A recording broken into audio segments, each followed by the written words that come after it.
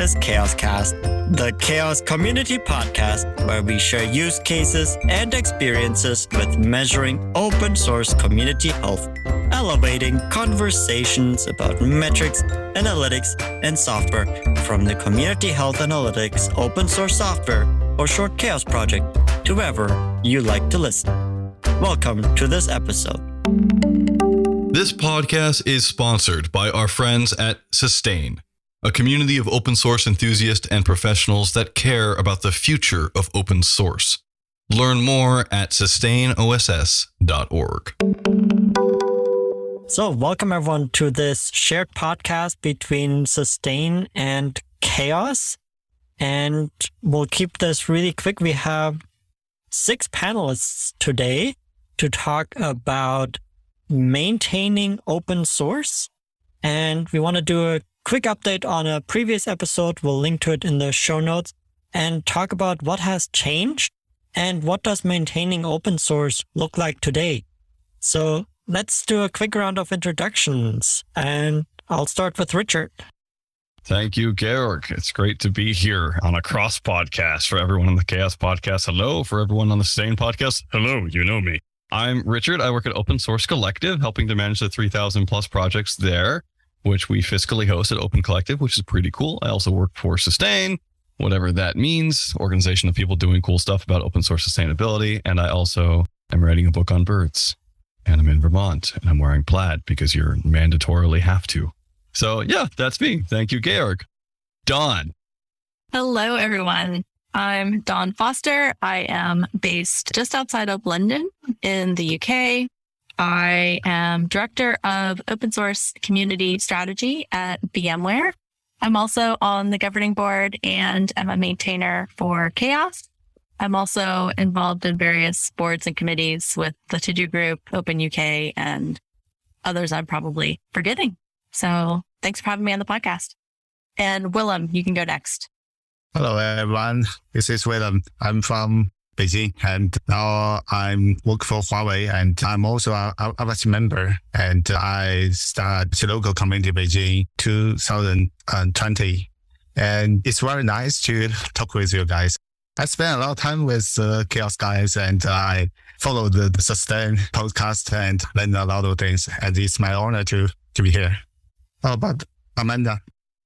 Sure, thanks. I am Amanda Katheri. I work in the open source programs office at Google as a researcher and engineer. I also have the honor of being an external faculty at the Complex Systems Center for the University of Vermont. And I am a co-founder of Open Source Stories with Julia Ferrioli. I'm also working with a group called the Computational Democracy Project, which I very much enjoy and haven't had a chance to talk about here before. Normally, I am calling from Vermont, same geographic area as Richard. Today, I am calling from San Francisco. It's my first time back here since 2019, and it's very different. I'm very excited to be here with everyone today. I'm going to pop it over to Georg. My name is Georg Link. I'm a co-founder of the CHAOSS project and governing board member. I work at Bitergia as the director of sales. So I get to spend a lot of time talking to a lot of amazing people about their work that they're doing. I previously did research on open source and talked to a lot of maintainers from that perspective as well. So I'm super excited to do an update with you all today on what maintaining open source looks like today. Ben. Hello, I'm Ben. I'm Executive Director of Open Source Collective, a fiscal host that looks after about 3,200 open source projects. And I also maintain Octobox, which is an open source application for GitHub notifications, and have a little part to play in 24 pull requests, which is a kind of give back to open source campaign that runs each December. Thank you, Ben. Obviously, Ben and I work at the same place some of the time, so we just have the same hat on. I don't know how geographically that works. It's just a very long hat, stretches between here and Britain over the ocean. And it's weird thing to say, Richard. Let's move on to other cool things. I would like to give a bit more context because I'm not sure that all of the people who are listening from the Sustain side know what CHAOSS is. So Sustain is obviously a weird organization that doesn't really have an organization. It's a group of people who sort of met and were like, what's going on? Where are people holding conversations around open source and like the long-term implications of how we do open source together? We've had a few conferences, San Francisco, London, Belgium? Well, FOSDEM. And it's been really fun to sort of watch it grow. COVID obviously influenced the way that we do things. 2 years ago, the podcast was able to talk about all the working groups that were going on with Sustain. Over time, a lot of those working groups have kind of been prey to non-meetup atrophy, where if you don't meet in person for a while, it kind of ends up sort of fizzling out. There are some working groups that are still ongoing, the open source design working group, for instance. But a lot of the people who are in Sustain at the moment and interacting with Sustain either do so through the podcasts that we have, or from showing up on our discourse, or just being part of ad hoc meetings where we sort of say, hey, let's talk about foundations this week and so on. Chaos is kind of the opposite. Chaos seems to have this really amazing train from an outside perspective of just going up the mountain. You're all doing the stuff. You all meet all the time. I don't really understand how it works. I know that Chaos is partially funded, which is great. And I know that you regularly have workshops attached to larger conferences where people come and work together on all the cool things that happen to make Chaos work. Now, Georg or Dawn or Willem, whoever wants to take this question, I want to know whether my perspective is accurate, and I want to know what Chaos stands for, and I want to know what you think you do there. Sure, happy to take that question, Richard. And you praise us, make it seem like we have this super awesome, amazing community, which I like to think we do. So yes, it is quite amazing. I did not think Chaos would be what it is today when we started 5 years ago. And we started from the realization that we need to understand how our communities are doing. With Sustain, we had this sense that, hey, we need to have these conversations about how to make open source more sustainable and better. And in Chaos, we had the drive to, okay, let's put some numbers behind how we are doing right now. How are the communities doing? Everyone was looking at number of commits and how many authors do we have on the project and so on. And this conversation really showed that there is no standard for looking at the health of an open source community. And so we started Chaos to bring those conversations together. And Chaos stands for Community Health Analytics Open Source Software. That's the acronym, CHAOSS. So we have different work streams that are going on. One of the things when you talk about active meetings, we have weekly meetings just for the whole community, and then the different working groups have their own meetings. And the working groups are focused on defining what are the metrics that we can look at in and around open source and writing it out. We give each metric a name so we can standardize around, we are now talking about code contributions, or we are now talking about issues. Then we define, why do we even look at a metric? What does it tell us about a community? And how do we go about collecting the data? And for that, we also have software projects that go and implement these metrics, and where you can go and you have open source software that you can point at an open source project. And within the effort of setting it up, now you can see how is the community doing? What's the project doing? That's how we started. There's a lot more going on now. We have expanded the community to different parts of the world. Willem is a really great example because he is sitting in Asia, talking with us, joining the meetings. That has brought from maintaining the Chaos project some challenges around how do we do translations, how do we work with different time zones, how do we bring together different languages. We have an active community in Africa. We have another work stream around badging. So for the diversity, equity, and inclusion related metrics, we face the challenge of how do people actually start using and implementing the metrics? And so we came up with a badging process where events and projects can work with us on looking at what they're doing and looking at the metrics, and then they can show a badge as a way of saying, hey, we've thought about these things and you're doing something in this area. Now, there's probably a lot more going on that I'm not talking about. That's the high level view, and maybe Willem or Dawn would like to add what the Chaos Project is doing these days. One thing I did want to add is that, as Richard mentioned, we do tend to get together in person as well. So we have a ChaosCon coming up on the Monday before the Open Source Summit in Dublin. So we used to do these at a regular cadence twice a year. With the conferences moving around, we've struggled a bit to get them. So I think we're not quite at twice a year right now, but we used to do it with Open Source Summit North America and then FOSDEM in Europe. But we do have one coming up soon. And I think those events are a really good way for us to kind of keep the momentum going. But I think the other thing that helps us keep the momentum with the Chaos Project and keep things moving is that we have twice yearly metrics releases. And so the different working groups, we're on kind of a deadline to get some metrics out every release, because you don't want to be the working group that didn't do any metrics for this release, that didn't get anything done. So I think that there's a little bit of self-imposed pressure that's helped us keep things going throughout the pandemic when things have been hard. I'll also say, as someone who is frequently oversubscribed on projects and things that I'm doing during the pandemic, especially, it was really hard to sign up for anything new or to sign up for like large ambiguous projects that either had no end or had anything specific. But there were a few times that I remember I got to I had it in my note, if you need something to do that will energize you, go to Chaos. And there were a few issues that it was really easy to just kind of walk in, have a short piece of a conversation in a respectful way to give experience or ideas. And then that was it. It wasn't a big, I think the structure of Chaos really is open to large scale collaboration and discussion in time for creating something tangible.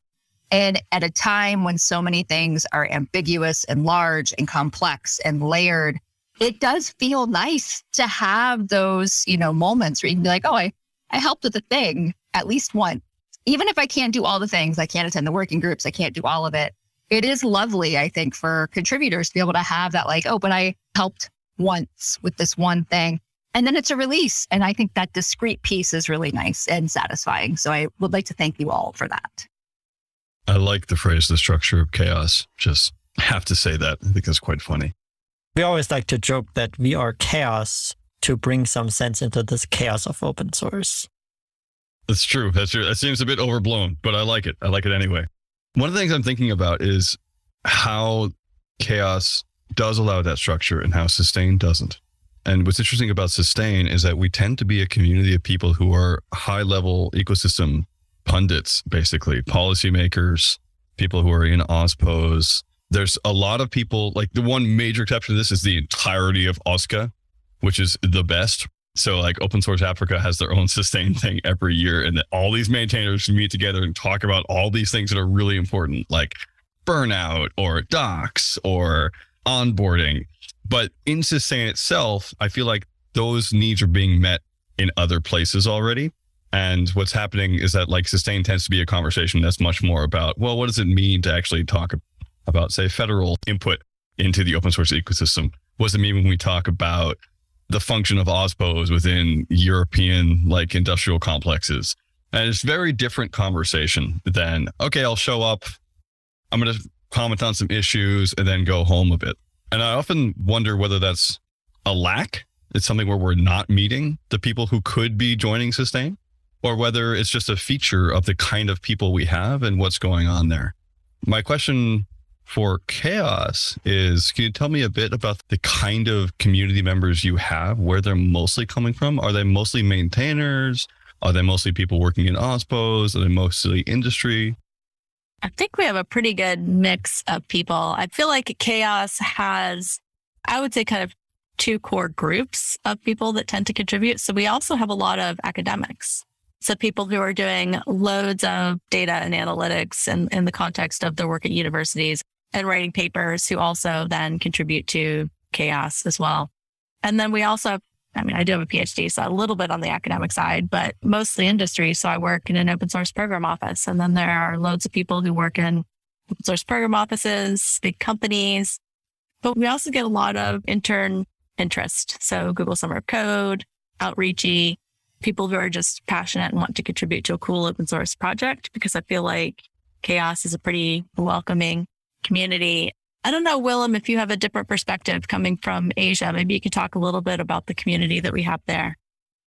Yeah, from my perspective, I heard about the chaos because I'm a mentor in open source community, and there's a bunch of new projects coming, and I need to know developer status. And I heard about chaos, and I also introduced this to my colleagues. And in Huawei, we do some management when we consume the open source project, and it's looked like we need to know the status of the open source project. And we learned a lot from Chaos community and by participating in the bi-weekly meeting. And we also have some connections with some university students, and they're quite interesting about learning some things from the community. And from my perspective, I spent a lot of time in LRC Software Foundation. It's like the more technical community, or the people I touched, or the programmers. They may not care much about the community status like the OSPO guys, but we talk about the numbers, especially about the GitHub stars, the commits, and if there's a new guys coming. And these interactions could give us a lot of feedback to help us to do some adjustment. And I think this is quite important if we want to run the project for a very long time.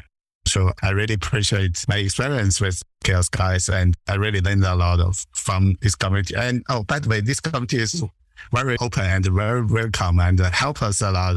Some of my colleagues may not good at English, but we still get a lot of chance to talk with those guys and learn a lot of things.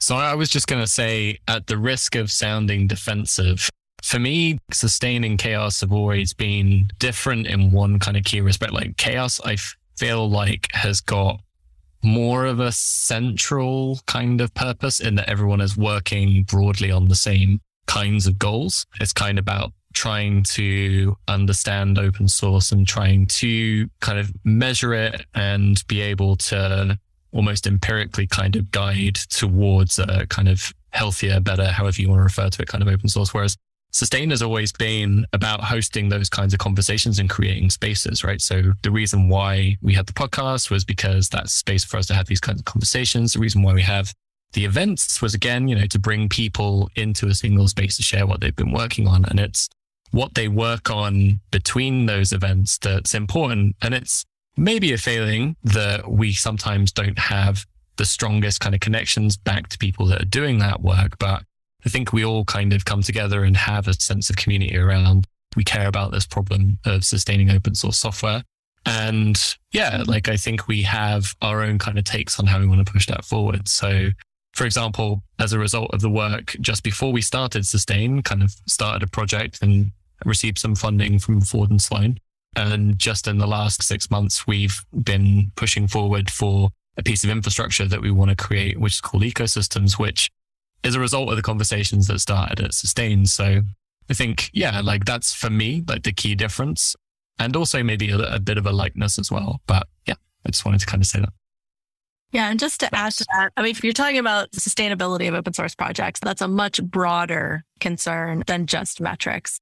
And I absolutely think that's true. I mean, I went to one of the Sustain events the one in Brussels next to Potsdam. And the conversations were all over the board. You had people talking about how to grow your maintainership community, how to get funding for your projects, how to do the work within an open source community. And so I agree, it's a little bit easier for us in Chaos because we have a very kind of narrow remit. We're trying to measure the health of open source projects. I also want to resonate that the Sustain community and creating the spaces, as you put it, is just really great way of starting conversations and then getting the people together who, when they start talking about the problem and start thinking about solutions, things start to be created. And we have seen things come out of it. One of the questions, since we have Ben here from Open Collective, is around the question of sustaining open source and maintainerships. I know one of the problems maintainers have said for a really long time is around funding. And when they work on open source, it's not necessarily as part of their work. Sometimes it's outside of their work, or they've did something for their work and then their job has moved on. They've changed companies, but now they're still stuck maintaining the same software, not getting paid for it. Or maybe that has changed a little bit in recent years. just wanted to ask if there is an update on the funding situation in open source and if anything has changed there. That is a very big question. I will say that yes, things have changed, but they've also stayed the same, which sounds as confusing as it is. So for Open Source Collective, the landscape that we're operating in now is very different from when we started. So when we started, we were talking about thousands, or maybe if we were lucky, hundreds of thousands. And right now we accept something in the region of $1 million a month on behalf of our 3,000 and a bit projects, which is huge. But there is a huge discrepancy still at the heart of that distribution. So while there are a few projects that have become financially sustainable, there are very many others that are nowhere near that. And we have kind of two problems, right? We have a problem of trying to kind of distribute the opportunity to support projects, which is a problem both on the side of the projects themselves and trying to make them amenable to someone coming in and saying, hey, like, I depend on this project and I really would like to see the kind of progress that you're representing here. And also on the side of the funder, they're just simply trying to understand what they use and what they can support. So yeah, like things have stayed the same for many and things have changed for us and changed for a few of our projects. And we've kind of ended up in the situation where we've got two problems.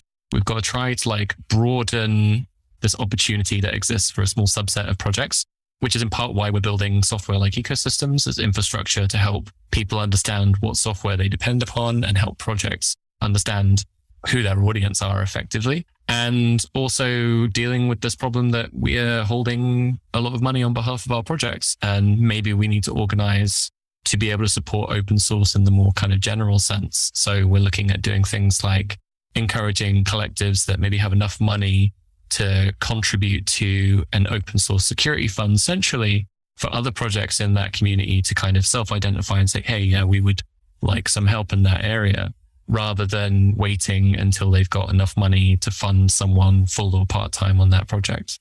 So yeah, lots going on. It's a very big question. Those are some key points right now. While open source software today is powering critical infrastructure, the open source ecosystem as a whole is rapidly changing, facing challenges for governance, maintenance, maintainer burnout, funding, marketing, and more. Are you concerned about these things for your open source software too? Well, in the Sustain community, we discuss these challenges and share solutions for how to sustain open source in the long haul. We meet once per year in person, and the rest of the time we keep the fire burning in our discourse forum. Join our conversations at sustainoss.org and SustainOSS on Twitter.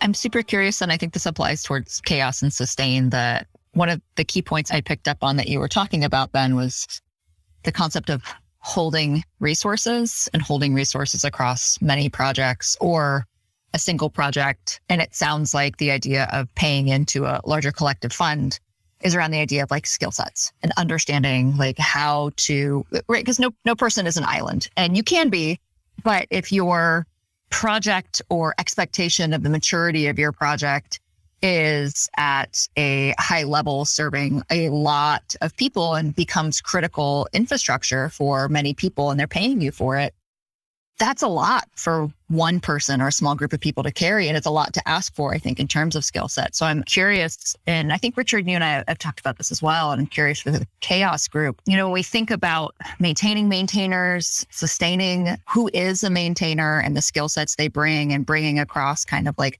maturity of skill set. I wish Errol was here because they have such lovely things around the open design community. But I'm curious from this group, like when we're thinking about resources, who gets paid, how money flows, how we identify when help is needed, and how people can rate their hands and buy into groups or find folks. So not only health of communities, but like health of communities that are sustaining other folks within there. If anyone has any thoughts on that, on how that's changed in the last few years, as well as money is flowing and people are saying that they need more help to do things. I think that's something that we've seen a lot of concerns around maintainership and sustaining maintainers.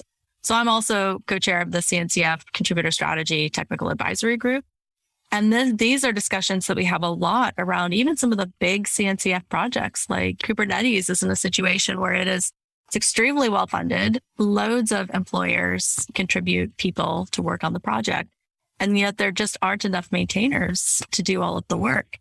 And it's become a problem for a lot of projects. And it's one that really doesn't have a straightforward solution. And it's something that a lot of us spend a lot of time talking about, but we don't have any real clear solutions for it. I think it's kind of a funny question coming from you, Amanda, because you work at the Complex Systems Lab. And it's just like, these are complex problems, and it's really hard to put your finger on how things are changing and what's going on. I don't have an answer. I just wanted to point that out. Oh, yeah. No, I don't think I'm looking for answer. Discourse is fine. Discourse of like, yeah, this is a hard problem. A few years ago, however many, there was a large like, oh, well, let's just get people paid. And now it's a, well, some people are getting paid. Some people are getting paid, but is everybody getting paid? Is the people who need to get paid? Are the people who can afford to do volunteer work getting paid, but the people who can't afford to do volunteer work getting paid? Like, I think it's a larger question of not just distributing money to, if we're talking about the complex systems perspective, right? There's the identified nodes, and then there's the shadow network. So what is the shadow network that is sustaining open source that is not identified? And I say shadow network, definitely not from the like, but the people whose name is not necessarily present on an author's list. But it doesn't mean they're not doing work or contributing or doing things or is needed to do things. I like that a lot, Amanda. What it reminds me of is actually what has changed over the past 2 years. I mean, I remember 5 years ago, I built a business around telling people to like have a contributing.md file. That wouldn't make sense today. It's just over. Like everyone knows it's a thing you should do, or they decided intentionally not to do it for various reasons. It's just like putting a license in your repo. I think it's much more common than it used to be. What's more common in the past 2 years that I've seen from my particularly weird angle on open source is a lot more people talking about getting documentation into open source projects, a lot more people talking about getting designers into open source projects and acknowledging that that's actually some sort of weird sort of work. And a lot more people talking about, okay, let's get GoFundMe up type thing, but not GoFundMe anymore. It's just like, cool, let's get Open Collective up, or let's get GitHub sponsors up. And so people are getting paid a bit more. What's different is we're just starting to see in the last year or two a lot more moves from not just funders in terms of like Fund OSS and other major projects, from like OSPOs giving out money to open source projects, but we're starting to see federal and state money going towards open source. And it's going towards open source underneath this giant, larger conversation of how do we fund dependencies? And in particular, how do we deal with security issues down the line? Over and over and over again, I'm seeing at large conferences, everyone being like, wait, my entire system is depending upon one dude from Kansas? Oh no, right? And maybe it's just XKCD that actually made that happen. But those conversations are much more active, and they're active to the tunes of millions and millions of dollars. Whether or not those are actually going towards maintainers is a very open question. And I don't know the answer to that one. But I do know that the context and conversations has changed and the players are different.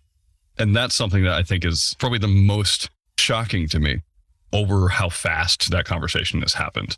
And maybe that's just because I've sat on more calls recently with different types of people who wear suits. I don't know, but I've noticed that.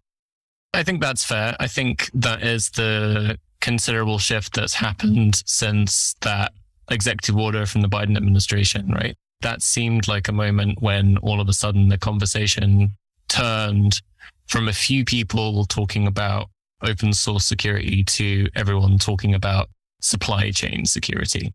It was about that conversation about supply chain specifically.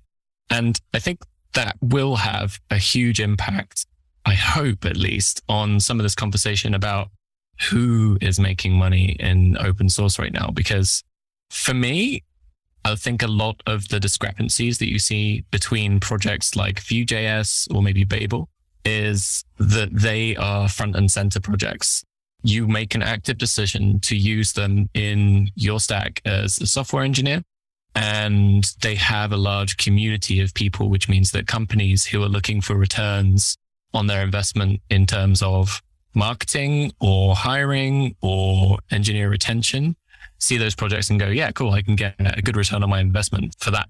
And security is like one of those things that you'll always have to invest more in, right? It's like buying advertising in the 1930s. You're never going to overinvest in security. And I hope that that shift is positive because it raises the amount that companies are investing. And I think investing is the right kind of language. in open source, and that it kind of takes some of that pressure off. It kind of gives the people who are responsible for roadmaps and maintenance of those projects a little more freedom around what is good for that project and what the future looks like for that project. And in this shifting environment, what I'm also thinking about is that it changes the skill sets that maintainers need to have. Security is something that, as we just discussed, is a hot topic right now. Are we prepared in all of the open source projects to really focus on this topic, or how do we upskill everyone? There's also a question of, do we need to upskill everyone? Like, is someone with a very deep background in security and secure coding principles needed on projects all of the time? The conversation is, do we need groups of people who can get involved as an intervention? Certainly, and we see parts of that, right? Like some organizations get involved with open source projects at the point that there is an issue to support them. But do we need a more general kind of approach to embedding a subset of engineers in a team when that project uses some core crypto and needs a kind of greater understanding of like how to use those components for a short period of time? So they kind of go in and then leave a trail of like, okay, you need to do this, that, and the other. And then everybody else kind of comes in and learns from that point. But yeah, this is also true not just for security, right? It might be true for people who are working in protocol design or working in like efficient, like sequential parallel algorithms, like all of these like more specialist skills and some more general skills in documentation and stuff, right? Do we need these groups of people who are able to come into a project and share what they know with those that are already involved in that project as a learning exercise and kind of bring that project up in terms of quality in that aspect at the same time? No, or maybe, or yes, it's hard to say. But really cool. It's a good question. I think this also goes back to me to Nadia Eghbal's working in public, where, you know, she talks about the different types of open source projects. And I was just trying to find a random one on GitHub that I could point to being like, this doesn't need a security expert, but we all know what I mean when I say that. One of the questions I have, we are running up close to time, which is very unfortunate, but it does happen, is where are these conversations happening with Chaos? What outputs can we expect in the future? And how can we get involved? As far as Sustain goes, we had the report come out last year, which is like a 100-page report on how to think about open source software sustainability, which is kind of fun. That took way too much effort to release, but it was great to have it out there in public where no one can read it because it's too long. And then we also have a conference coming up at some point, hopefully in the spring. And we're really excited about that because we're always trying to hold these conversations, figure out what we can do more and better. For Chaos, how can I hear about what's going on? And specifically, do you have a metrics thing that talks about some projects that are valuable and some projects, well, not valuable, some projects that are stadiums and some projects that are just hobbyist projects, and how to think about just ignoring half the ecosystem because they don't need your help. They're just repos that are there. Man, my wording today is really just awkward. If anyone's offended, please let me know. podcast@sustainoss.org. Yeah. So Georg, maybe? So for the different types of projects that there are, I always think back to a report by the Mozilla Foundation, where they have created a framework of different archetypes. They've identified archetypes of open source projects. And just having those archetypes, being aware of them, you can identify from the license a project is using, how the governance is set up, how the work is being done, what kind of project it is. Is this a project that is run by a company and it's only open source by license, not by the way that they accept contributions or anything else? Or is this a project that has a lot of people involved in all kinds of stages in the project? So having those archetypes in the back of our minds is really helpful. And for Chaos, with the security, that is something where we're working on metrics around security. I know that the Grimoire Lab software is right now being extended to integrate with SonarQube specifically, which is a proprietary solution that scans for code smells and vulnerabilities and whatnot to get those metrics in with the rest of the community metrics. So those are some of the things going on. And just to add to that, we do have a couple of working groups that are focused on kind of related topics. So we have a risk working group, which is focused on defining metrics around risk. There's also an evolution working group, which looks at where is a project in the life cycle, which is also related to that. So if you look on our metrics page, you'll find some interesting metrics under some of those working groups.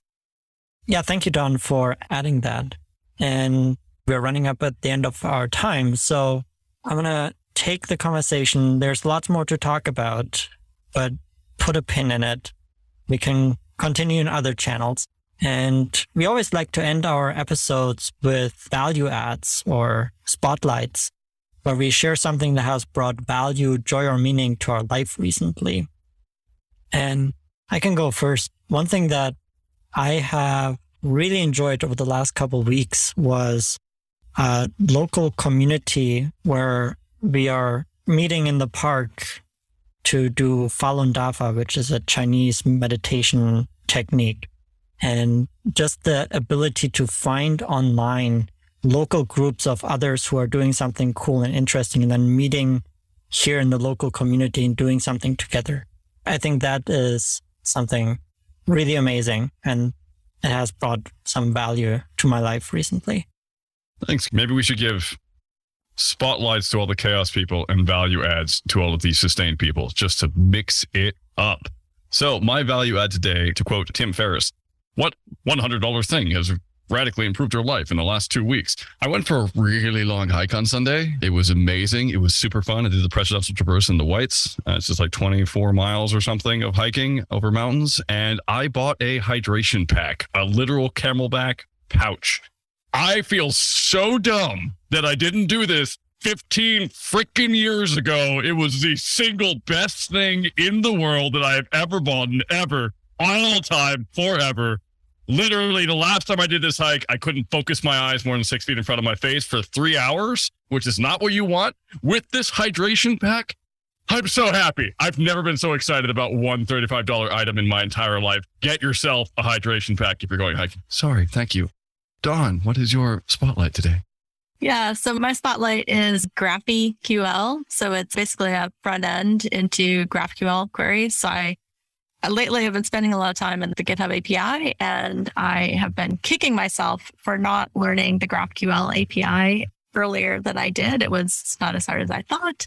And GraphQL makes it a little bit easier because you can kind of prototype some queries really quickly and see what the output looks like. And so it's made writing GraphQL queries for GitHub way easier. So it's definitely a value add spotlight.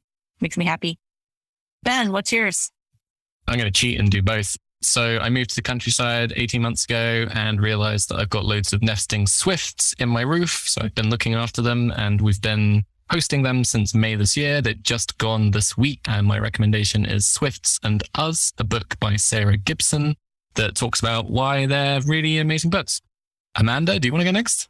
Yeah, sure. So value add. So I think during the pandemic, a very lovely friend, Aja Hammerly, recommended this book, Burnout. And I looked at her at the time and I was like, I'm sorry, nonfiction, I'm not doing right now. I'm doing the nicest, fluffiest, or just the easiest plot lines. That's about what I can handle when I want to be able to relax. But I finally did pick up the book. So the book is Burnout, The Secret to Unlocking the Stress Cycle. It's by Emily and Amelia Nagoski.